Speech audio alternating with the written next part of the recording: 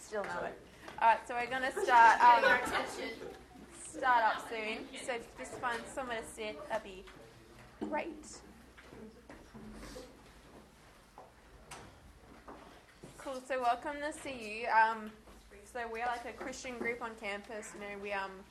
We believe God's, pretty cool.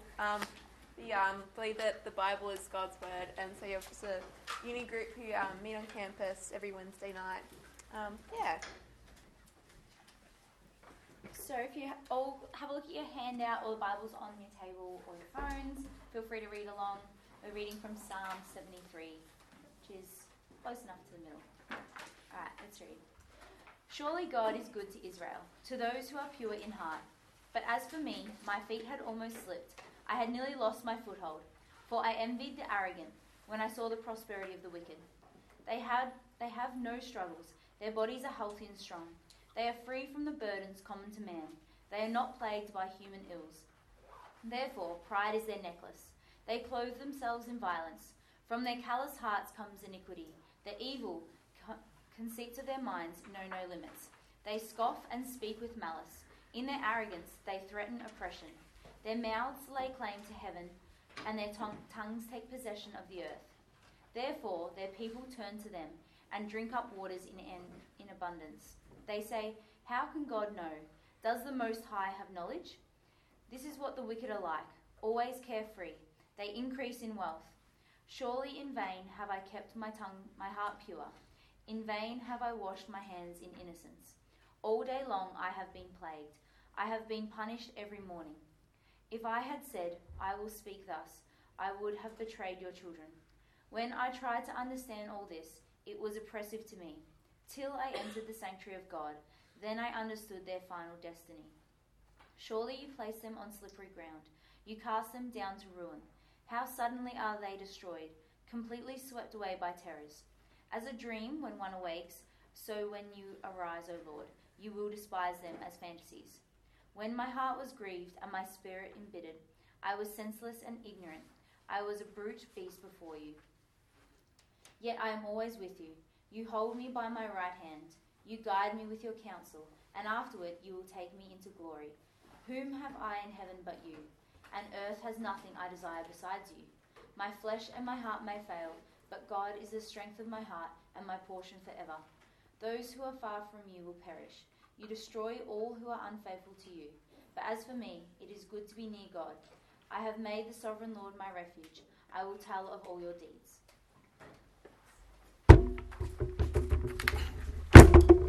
Well, good evening. Hello, yes, welcome. I'll just set myself up here. That's everything going off. How's everyone tonight? Good. Week 7, yeah, it's great. Not awesome. If you don't have one of these, you need to pull one of these out. It's a pen. And we've got some handouts. Hey boys, thanks for coming. Do you need a handout? We've got a handout. Megan, is there any handouts left? They're all dissipated. They're all dissipated. Anyway, yeah, maybe you guys want to join one of those other tables here. Feel free to jump in. There's a couple of tables here. Jump in. Come on, get a bit more cozy with us. We're going through a special series in the Psalms, a playlist from the heart to God. Today we're looking at Psalm 73. If you like to use a Bible, there's some on the tables here. This one here is on page 434. Look up page 434 if you have a Bible. Cool. All right, I'm gonna start talking. Okay, here we go. Psalms. Have you met someone in your life, a person in your life, who has succeeded, done well in life, but at the expense of other people? Someone who's done well in life, but at the expense of other people. Or maybe someone who's maybe produced the same product or done the same thing as you have. You're both doing the same job, but they are getting more recognition, more credit than you. Is there anyone that you know that's like? Don't shout it out. It's probably out there. There probably are people in real life that are like that. Okay, so maybe an example is, here we go. Who loves group projects? No one. That's great. Who has been in a group project? Okay, cool. So yeah, at the start of the trimester, you get together with the group. You get delegated a group to sit with about four people, let's say. You're meant to all put in the equal amount of work. Okay, everyone has to do 25%. 4 people, 25% of the work. And if you get your work done soon, you're meant to help each other out. It's meant to be a group project, a group activity. You slave away, right? You get it done, and you finally submit your completed group project. A few weeks later, the results come out for it, and the day that it comes out, you check the result, what you get, what your grade is for that project, your mark. And, you're pretty happy, you've got a distinction. That's good enough, isn't it? A distinction's pretty good, isn't it? Isn't that good, Roshi? If you've got a distinction in your group project, that's nice, isn't it? Okay? But you want to know what your other group members got, don't you? You want to know, don't you? So, how's the conversation go? You might see a mate in class again. Hey, what did you get? Well, they say, well, I got a high distinction. What did you get? You worked for 8, 9, 10 weeks together. You put in the same amount of effort, but for some reason, you got a lower grade. That kind of sucks, doesn't it? What's your response? Well, that's not fair. How did he get a better mark than me? What did she do that I didn't do? What did she withhold that she should have shared with me? Because I shared everything that I had. I shared all my knowledge. That's not fair. That's just a taste of what the real world is like, isn't it? The real world that we live in. On the one hand, you get someone insanely successful, insanely powerful person, but they're later exposed as someone who's evil, someone who's done corrupt things in their life to get their success. On one hand is that, and on the other hand, we hear of the kindest, most loving, most, nice people in life, but they're poorly treated. They're treated like dirt. They are suffering for no apparent reason, for no apparent evil or bad thing that they've done in their life. And our psalm today, and the author, a psalm of Asaph, that's the name of the writer of this psalm. He's a musician, right, in God's temple, and he's reflecting on this very issue, on this very problem that we have, that is still relevant for us today. Particularly in the angle where wicked people, he calls them wicked in this psalm, they actually seem to get it better than all the good people and all the people who are trying to do all the right things in life. Shouldn't it be that good people, hard-working people, get the rewards, and the bad, scheming people, shouldn't they be penalised for doing the bad things? Isn't that how it works? Well, in the world that I think you and I live in, this is not the case. We can't assume that this is going to be the normal. And so, what do we do about this? What are we going to do? How do we go through life, through our entire life, and particularly at uni, seeing people who do corrupt things, maybe even evil things, which lead them to be more successful than us, which lead them to have maybe a better life than you and me, while there are others like you and me perhaps are doing honest things with integrity, we're being good-willed towards our brother or sister, but we don't necessarily get ahead in life. We don't necessarily get a better life. This song, this poem here, that this psalmist is writing here, written to God, is to remind us that when we see corrupt behaviour in our world, that seems an attractive way to live, maybe, that we should be reminded that God is God who will ultimately judge that behaviour, and he will judge everyone fairly. That's what we're going to be reminded of today here. So first, let's look at in Psalm here, Psalm 73, and we're going to first look at who is God and who is the psalmist. See, in verses 1, and that's the first verse, and the last verse, verse 28, these two verses that bookend the psalm, they tell us a bit about the character of God. That's what we learn. So the first word there, what do you read there? What's the first word that's used in the psalm? Someone said it? Who said it? What's the word? Shout it out. Truly. Truly or surely. Okay, that's not hard, was it, eh? Truly or surely. Now, that's particularly talking about guarantee, like 100% guarantee. Okay? Particularly in what God here, this is what's used in the context of, God being at work in the history of Israel, in human history. Okay? So, if you were 100% sure about something being true, or something eventually happening, you'd say, surely that's going to happen. Surely I'll pass my subjects this trimester because I've done every single assignment. I've submitted them all. Okay? Surely, if I give her flowers, she'll love me. Maybe, right? Surely, the Geelong Cats will win this year because they've had a good season. Yeah, good on you, mate. Tell Daniel that, eh? Okay, this guy knows for certain, God has been good to Israel. He's been good to Israel. Okay? Because you remember, just remember in the Old Testament, remember that God made promises to Abraham back in Genesis chapter 12. Through this special relationship with God and Abraham, God will allow Israel to prosper, to grow as a big nation, to be prosperous in the promised land. And he does this out of the goodness out of his own heart because he loves people. And in Christianity, followers of Jesus know what it is like to have experienced the goodness of God. Because Christianity is about being in relationship with God. It's being in communion or in close, intimate relationship with him. To communicate, to share honestly with God. To be 100% assured that he loves you through Jesus.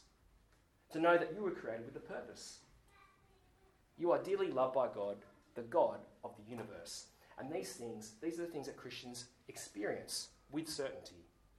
It's why in verse 28 here, he sings this song that it is good to be near to God. It is good to be near to him. He's going to sing his praises of the things that he's done in his life because he knows God is in control. He's in control. He has kept his promises. But in verses 2 and 3 here, we see a massive difference between God and Asaph, the author of this psalm. In these verses, even though the psalmist is assured, 100%, surely that God is good to him, he's good to his people, sure, but there is doubt that creeps in his head. There is doubt, which almost causes him to turn his back on God. Almost. And it's because of this the reason is because he envied the arrogant. Verse 3, he envied the arrogant. What does envy mean? Does anyone, just quick English thing, envy? What does envy mean? Jealousy. He was jealous. He even desired that kind of person's attribute or life or thing or whatever it is. You desire that so much, right? Envy, right? And as a human, when he saw how the godless people, the arrogant, they had no need for God, but they were prospering in life. He probably thought, well, why isn't my life as good as theirs? If not better, because I follow God, right? I'm doing the right thing. I'm living God's way. I'm worshipping him. Why isn't life favouring me? For what the psalmist says here, with what he saw with his own eyes, right? It didn't matter if you did good or bad in life. You just do you, and you do whatever it takes to get ahead in life. That's what he's seeing here in his life.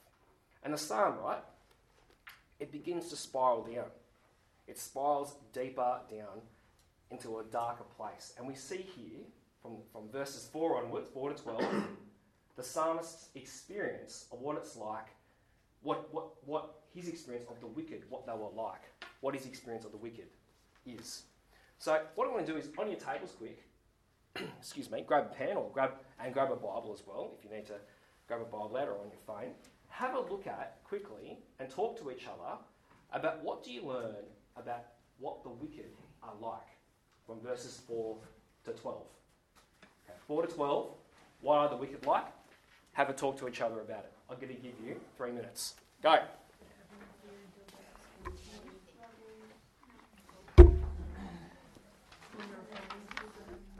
Okay, we'll put it up there, stumps up there. Just wrap up your conversation. Okay, we'll start this side first. Lads, do you want to shout one out? what's an attribute of the wicked that we learn about here in verses 4 to 12? Healthy and strong. Healthy and strong. Okay, what about that? Just give us a bit more. It's poetic, okay? It's poetry. Come on, you can be imaginative. Healthy, strong. Yes, yeah. So in the NIV, this is the NIV here, the New International Version. It says healthy and strong too, but in the original language, you could perceive it as almost like healthy, strong, fit, maybe, but also fat. Fat. Now, if you're fat in the ancient world, that's actually a status symbol. It's actually really good to be fat. Do you know why? Yeah. You got lots of food, you got lots of money. You're like cool because like, hey man, look at me, I've got a gut. Like, look at I'm meant to be, I'm poor, right? Like, but it's in the ancient world, right? Not obviously not today, maybe not today, but in the ancient world, being healthy and strong, being fat, is actually a really good thing. And so this guy's thinking, man, these guys are good because they're fat. Okay, what else? Ladies here, what's another thing we learn about the wicked? That they set their minds and tongues against God. Okay, you got a verse. You got a verse there. Yeah. So 9 and 9 and 10. Yeah, 9 and 10. Yeah. Yep. So their mouths lie clay to heaven. Their tongues take possession of the earth. So they're speaking their wickedness, their corruption in their lives. They're speaking as if they own the world, as if they were God. That's pretty intense, isn't it? That's the wicked, right? They're speaking as though they are God themselves. They are the gods of the planet, so to speak. Yeah. This table? Any other things? They clothe themselves in violence. Yeah. Okay, that's verse 6. What do you think that means? They clothe themselves in violence. Like, can you wear a baseball bat or something? Is that what it is, or what is that? Poetry. Think poetic. Go there. What? I said that'd be cool if you could clothe yourself. Yeah, that'd be great. Yeah, or like clothe yourself in like machine guns or something. I don't know. But obviously, they're machine guns. But any ideas what that is, or what They're that? not just hiding it. It's on their outside. They're not even ashamed of it. Yeah. It's like it's like wearing a t-shirt that would be a weapon. You know, like that. It's just everyday clothing. That's their everyday thing that they do. They're violent in every kind of way. It's just straight on. Cool. Thank you. This table? They question God. So verse 11, they say, "How can God know that's the Most High Yeah. knowledge?" Is it just purely questioning though? Is it? Do you think? That's a question for everybody. It's like questioning and like trying to disprove God. Yeah, it's a bit of mockery, I think, because it comes off the back of the they take claim of, they have claim of the planet, and then they say, well, how can God know? Is he the Most High? Does he know everything? As if he does. It's a bit of mockery there. Yeah, that's what the wicked are like. Thank you, Beck. Yep, we'll go back corner. Anything else? Their evil imaginations has no limits. Yeah, so there's no limits on the limitations of verse 7. So their mind, it's so far gone that there is nothing, there's no limits, there's no boundaries on what they are prepared to do to get ahead in life. There is nothing out of their reach. There's nothing they will not do.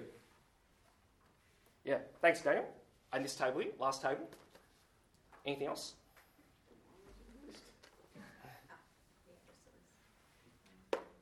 Their hearts are full of folly, so foolishness. Yep, you got a verse there? That's Verse different. 7. 7, yeah. Yeah, so one says iniquity, yep, which is like kind of, yeah, sort of like bad stuff. But again, it's just this self-indulgent, overindulgent lifestyle they have.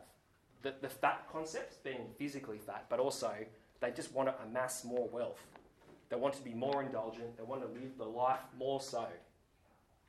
That's the wicked. Okay, that's pretty intense poetic stuff there. Images, right? And so, in verses 10 to 12 there, you see that the effect that these wicked people have on others good people will follow these people, maybe, because they think that's the best life that they could ever have. Or, these people, these wicked people, they play a pivotal role in influencing other people around them to disregard God. They make a joke out of him. And so verse 12 there, it basically sums up the premise of the wicked person's life. It says, this is what the wicked are like. Always carefree, they increase in wealth. That's a good summation, I think. That's a good summary of what the wicked are like. It's like the more corrupt they behave and live their life in this kind of realm, this kind of corruption, the more prosperous they become. How's that fair? How's that right? Who could these people be? Who could these kinds of people be? And it's a pretty extreme description, right? You might think, these people are really evil. They're wicked people. So evil. Right? Like the Joker. Like, he was in Dark Knight. Jed's in Dark Knight, haven't you? Yeah. Is that terrifying?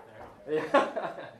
He's terrifying. Because this guy, right, I don't know if he's a Dark Knight, but it is chaos. Joker just resembles chaos and evil. And he does what he does purely because he loves it, right? And he thinks he's living a life. But, you see, a person doesn't necessarily have to have all these qualities that the Psalms describes here to feel like they're wicked or to be wicked. In fact, it's like in everyday people like you and me, I think. Everyday people like you and me. You might know people like this right now in your life who have some or all or many of these attributes. At your work, at home, even at your classes at uni. They're fit, healthy, well-off people. They seem to have no dramas, no issues about life. They don't struggle. They're good at what they do. They're talented. They're gifted at what they do. Their lifestyle, when you look at their lifestyle, it seems like it's really fun. It's a really attractive lifestyle. And they believe that they are deserving of it because of who they are. You might be working at a job or some kind. Maybe even after uni, you've got a job in a professional career, and you're working in such a way that, you're working hard, honestly, but you see a colleague who's working in such a way that will earn them a promotion and it will help them succeed, but they did whatever it takes to get that promotion. They do whatever it takes to get them on top. Because it doesn't matter how people feel. It doesn't matter about people's feelings or people's status or people's situation, because what matters is the money. What matters is the wealth. What matters is the kudos behind that. That's what matters for that kind of person. And so you might be thinking, well, see that person that's doing all that stuff? He's going to get a promotion? Gee, that's really attractive. I want to have that kind of life because I can get ahead. I can be at the top of the ladder if I do what she does or he does. You might have friends or friends that like having a good time, going out on a night out. And you might go with them and to them, the paradigm is, or the rule is, there's no rules. There's no rules, no boundaries. There's no limit to what they can do or what you should do. They do whatever they want and they say whatever they want to have a good time. Because no one's feelings matter. No one matters. There's no such thing as an expense. It's all about them. They do whatever they want with whoever they want, whatever they want to do. And you see it and you think, well, gee, that's really attractive. I want to have that kind of life because that looks kind of fun. It's not hard to look at someone else's life that you know who's doing this, and even on social media, on Instagram or Facebook, and you think, gee, they're doing whatever it takes, and they've got it better than me, way better than me. And this is the movement in this psalm, the next movement in this psalm, in verses 13 onwards, 13 and 20, we learn about the psalmist's struggle with this particular idea, right? How he gets a renewed perspective on these wicked people. You see, in verses 13 and 14 here, excuse me, you read how insanely hard he has worked to not give up, not to give in to the wicked life, and not to give up on God. Like, he works insanely hard at not giving into the whatever kind of life at whatever kind of cost of lifestyle. He's physically trying not to give into that. And it doesn't change the fact that he has serious doubts about that. He's got some serious doubts, as we established at the start. And it says here that in verse 14, he's been plagued. He's being punished every morning for it. And I think, giving in here would mean betraying his relationship with God. That's what it would mean. Giving in could have betrayed other believers too, right? People who also follow God, because it would perhaps encourage them to live the same life as these wicked people. It says in here in verse 15. But whatever the psalmist does here, in these two verses here, I think it's a positive step forward. It's a positive step forward in trying to overcome his doubts and his struggles. He expresses his full honesty to God, how he's feeling about it. Just as we heard last week in Psalm 23, this week we're seeing this psalmist do the same thing. He's expressing how much he is struggling with it. Look at what it says in verse 16. I'm going to read it. It says, "When I tried to understand all this, it was oppressive to me. Verse 17, till I entered the sanctuary of God, then I understood their final destiny." You see, to be able to make sense of what was happening around him with these wicked people prospering and him being a good person and not being able to get better at life or getting ahead at life, he needed to consult God. He needed to consult God to get into his sanctuary. And so it became all clearer when he did consult God. Because God revealed to him the outcome of those who choose to live the wicked life. The psalmist's perspective, it's renewed. It's renewed about these people. Whatever these people do in their life, whatever they're going to do, whether it's going to be evil or good or corruption or not corruption, they will be held accountable to God at the end of the day, when they meet him at the end of their life. The slippery kind of lifestyle that these people choose to live, it will be their ruin. A sign of their end. It will be like a bad dream, right? That people will wake up from, and God will make every effort to wipe that away from your mind. The psalmist, he's got doubts about a wicked lifestyle, but fully knows on where it would lead to if he did pursue it. Which leads into our final part of the psalm, in verses 21 to 28. Because we read here that the psalmist, he confesses his mistake. He confesses his doubts, his failings, and he also commits himself to God again. You see, in verses 21 and 22 here, to think that living a wicked life, living the wild life, would actually be a better way of living, that's a massive mistake. He sees that. He realises that would be a really big mistake. His heart would be grieved by that. His spirit embittered. In his weakness, to even entertain the thought. It's like being a stupid animal. It says in my version here, a brute beast. Does anyone else have that? A brute beast? A stupid animal.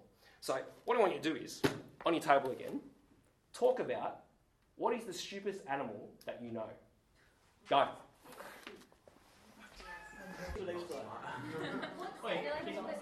Okay, we'll go backwards. This table, dumbest animal you know? Chicken. Why? Why are they dumb? They just peck stuff. Okay, cool, thank you. Back table. Got one? What? Donkeys. Donkeys are dumb? Why? Why, Joy? Don't know why. Okay, they just look dumb, look dopey. This time, you get one? Well, we did have donkeys as well. Okay. But we decided it was probably more stubborn than stupid. But sheep. Sheep? Yeah. Why No sheep? way. Why Are the sheep most dumb? stupidest animals ever. They just are. Okay. Yep. Look at All right. Okay. Yeah. Yeah. We'll go. So maybe any small thoughts here. Yep. Do you agree on sheep? No, What? Yeah. Just one. we did. What? We had Pumbaa, the warthog from the Lion King. Oh my god. Why is it him? Is it a guy? A male? Yeah. Why is he dumb? Don't know. I wanna- said you wanna anemones, shed light? so You said who? anemones. The fish or the sea creature? They don't It's like saying a appear to plant. have any rationalization what would they do with their life, and they're Okay, they just like sort of a float muscle along. response to whatever's going on. Okay. Yep. You boys, you know what the enemies are? No, you don't even listen. They got no idea. What's your dumbest animal? Starfish. Why? Why? Tyson. That was Tyson's idea. Okay. Yeah. All right. That's weird. Anyway. Yep. Ladies. You got one? No. Someone? Lydia. Amber. A pig. Yeah. Good. What? Can you go? Why? Eating without thinking. Yeah, cool. Yeah, they just eat anything, right? That's weird, right? I got a few, but I don't know if there's no. I don't know what the dumb animal is. Okay, I just got some ideas. Okay, the first one I had was a panda. Yeah, pandas are really dumb. Okay, you know why? They eat bamboo, but they're actually carnivorous animals.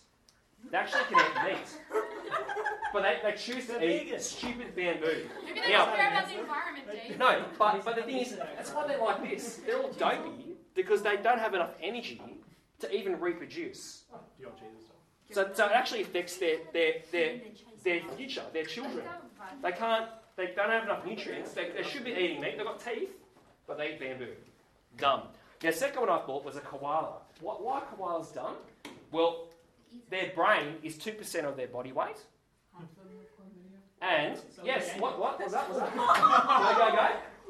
What was that? No, say it properly, say it. I heard it. It's to do with chlamydia. Who said that? Tyson said about chlamydia? Koalas, 90% of koalas have chlamydia. Does anyone know what chlamydia is? It's an STD. And so they just, and also, they eat eucalyptus leaves. Yeah, eucalyptus leaves actually make koalas drunk. So they always are grumpy. They're always drunk all the time. Two dumb animals. That's my suggestion. There's no, I don't know what dumb says. You can have a chat about it over dinner. But you know what? These dumb animals, right? Okay. That's what the psalmist is saying. That's what he was like when he was considering living a wicked life. But people, I reckon, have the ability to come to your senses, to realise our mistakes, to realise our foolishness. In confessing our human weakness to God, He will provide us strength to get through this life and on to the next, to realise, hey, we're in error, we need to confess before God our mistakes, to be redeemed by Him. Which is where he lands in verse 28 here. This is where he lands at the end here, right? He says, it is good to be near God. It is good to be near Him. Hey, buddy. Which is where it lands. Because it's a relationship that we can have with God, right? He's holding on, God is holding on to the Christian person's right hand. That's what He's doing. He's leading.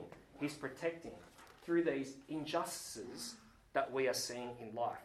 The wicked ones, they won't experience this. They won't even get an opportunity to experience this, of knowing God. But the Christian person does. Christians, they've experienced every spiritual blessing through Jesus. Every spiritual blessing. Because we are given the Holy Spirit. That's how good it is to know God. That's how good it is to be near God. And even when life today, you're living life now and it's not as good as the person next to you, it's not as good as the person who's doing all the corrupt things in life, you can be assured that through God being good to you, you need to remember that, and through Jesus being good to you, if you continue to have faith in Jesus, you will be with Him in eternity. So, my question is, how does ultimately knowing what God has done in your life to encourage you to turn to Him in your struggles and in your doubts, how does knowing that, particularly when you're making comparisons to the people next to you, right? How are you feeling assured, even though you have doubts about the people around you and how they've got it better? How is your faith being grounded in God for eternity?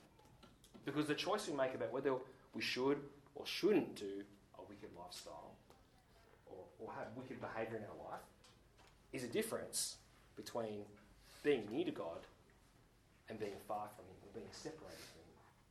So friends, take heart when you see corrupt behaviour around you, people prospering through corrupt behaviour. It might be attractive, but we should remember that God is God and He will ultimately judge people fairly and righteously in the way that He will do best.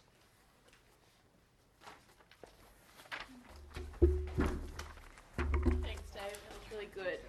Okay. We have a song. Excellent.